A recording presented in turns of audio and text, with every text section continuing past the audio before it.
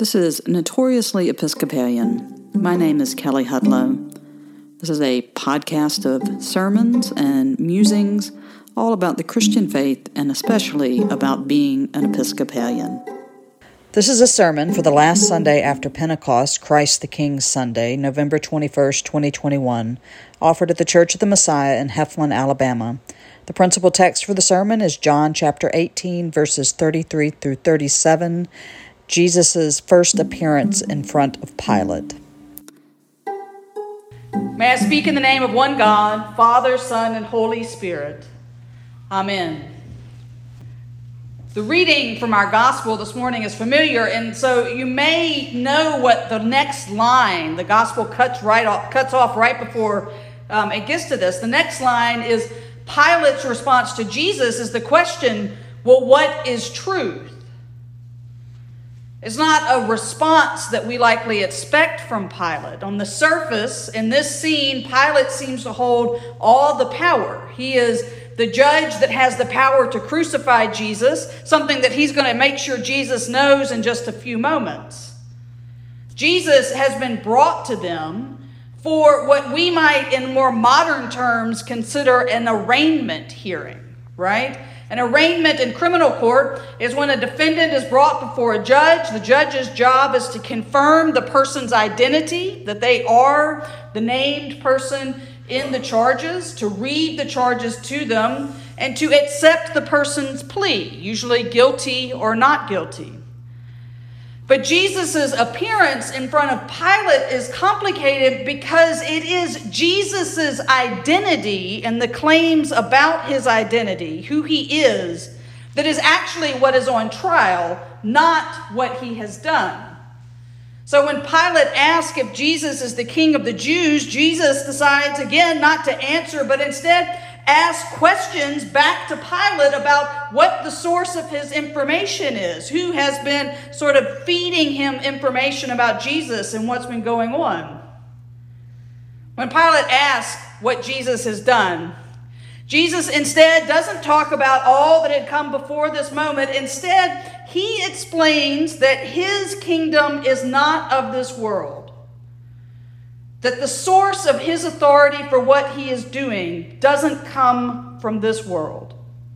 So with Jesus on one side and Pilate on the other, we have a very stark contrast of power happening. Pilate's power is from Rome, right?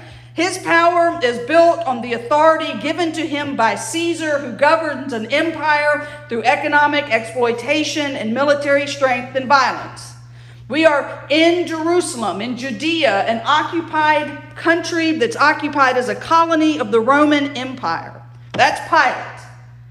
Jesus, on the other hand, is a guy from the Galilee, right? A teacher that has traveled around teaching people and performing signs and wonders. But we do know that Jesus, at this moment in his ministry, could unleash a mob if he wanted to. After Jesus raises Lazarus, the Pharisees begin to plan to arrest him. But when they see Jesus enter Jerusalem and they see him greeted by the crowds, the Pharisees realize that that's not the time to arrest him because the world has gone after him. The world is following him. And so they fear what Jesus could do if he turned the mob against them. Even on the night that he is finally arrested, when the Pharisees move against him in the garden, when he doesn't have the crowd, Peter is armed with a sword and cuts off the ear of a servant that's there with the soldiers. And it is Jesus that tells Peter to stop and to put his sword back into its sheath. Jesus, in this moment with Pilate, could certainly use the power of this world, but does not. He does not need violence or the support of the crowd for his authority because his authority is not of this world. His authority is from God. Now we have to be a bit careful. We are tempted to read the words of Jesus in this scene when he's talking about his kingdom being not of this world and decide that what Jesus is talking about is some otherworldly spiritual kingdom that doesn't have a place in the here and now, that Christianity and our faith is about something outside this world, beyond this world, that happens to us after we die. But Jesus isn't talking about where the authority occupies space. He's talking about where his authority comes from. The kingdom of Jesus, the Alpha and Omega, the kingdom of God, is not limited to a spiritual plane.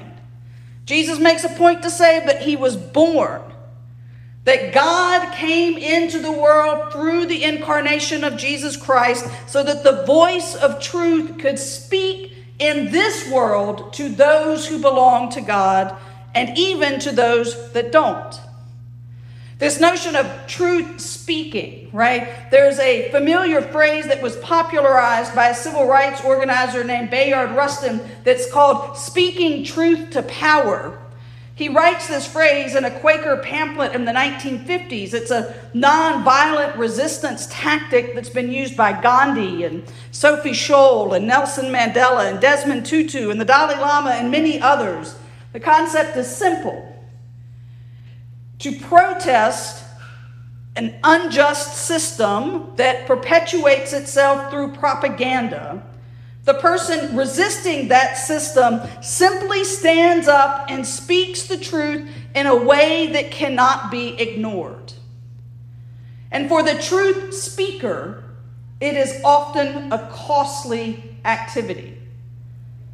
But their action of speaking truth to power calls others to join in the resistance.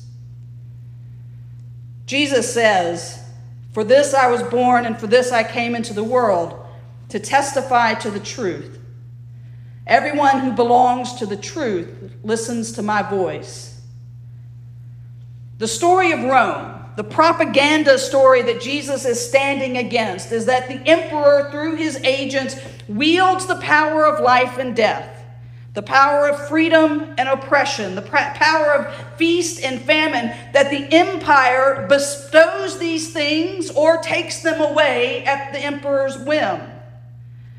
And so when Jesus stands in front of Pilate, he stands there speaking the truth as the truth. The truth of Jesus is that we were created by the Word of God, and that the Word became incarnate and walked with us. And that it is God that wields the power of life, not just life, but abundant and eternal life. That through Jesus, signs and wonders were performed so that we could believe. Jesus changes water into wine. Jesus heals children and makes the lame walk and the blind see. Jesus takes 2 fish and 5 loaves and feeds 5,000 people. It's Jesus that walks on water, and that it's Jesus that has the power of life and raises the dead. The truth of Jesus standing in front of Pilate is that God is the one that offers life. And that the life of God's kingdom is so abundant that there is nothing that Rome can do to stop it, and that even death itself will be defeated. And it's those that belong to this life, to this abundant life of God's kingdom, that when they hear the voice of the incarnate Word of God speaking, that they listen and they follow that voice. Each one in turn sharing the truth of God's abundant life, speaking truth to the powers of this world. Today is the last Sunday after the Feast of Pentecost. I think we're 26 Sundays now, if we were going to use the number. It is often called Christ the King Sunday. You know, as we're wearing white, we've had wonderful hymns that are about Jesus as King and Lord. And while the image of Christ as King or ruler of the universe has been around since the earliest church, this particular feast day is very new. It was created, put on the calendar, by Pope Pius XI in 1925. In the early 20th century, right, if we think about what's going on in the world at that point in time, we have this increasing rise of nationalism in Europe and secularism.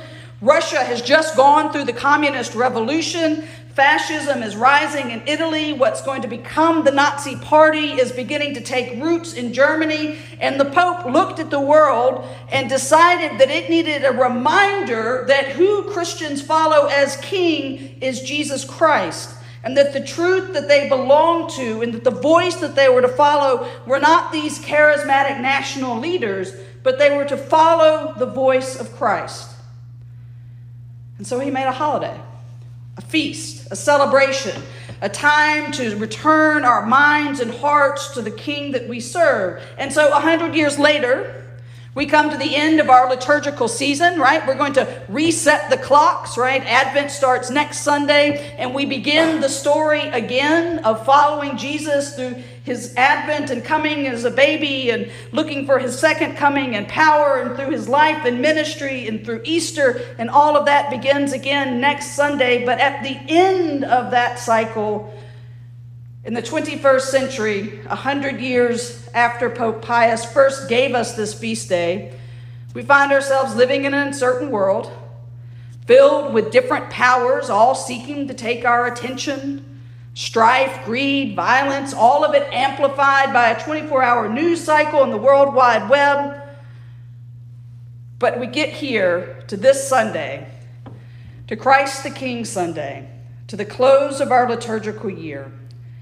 And we remind ourselves that it is Christ who is our King, and that it is Christ that speaks the truth into the powers of this world, and the truth that we belong to Jesus, and that it's through Jesus that we receive abundant life and grace and freedom.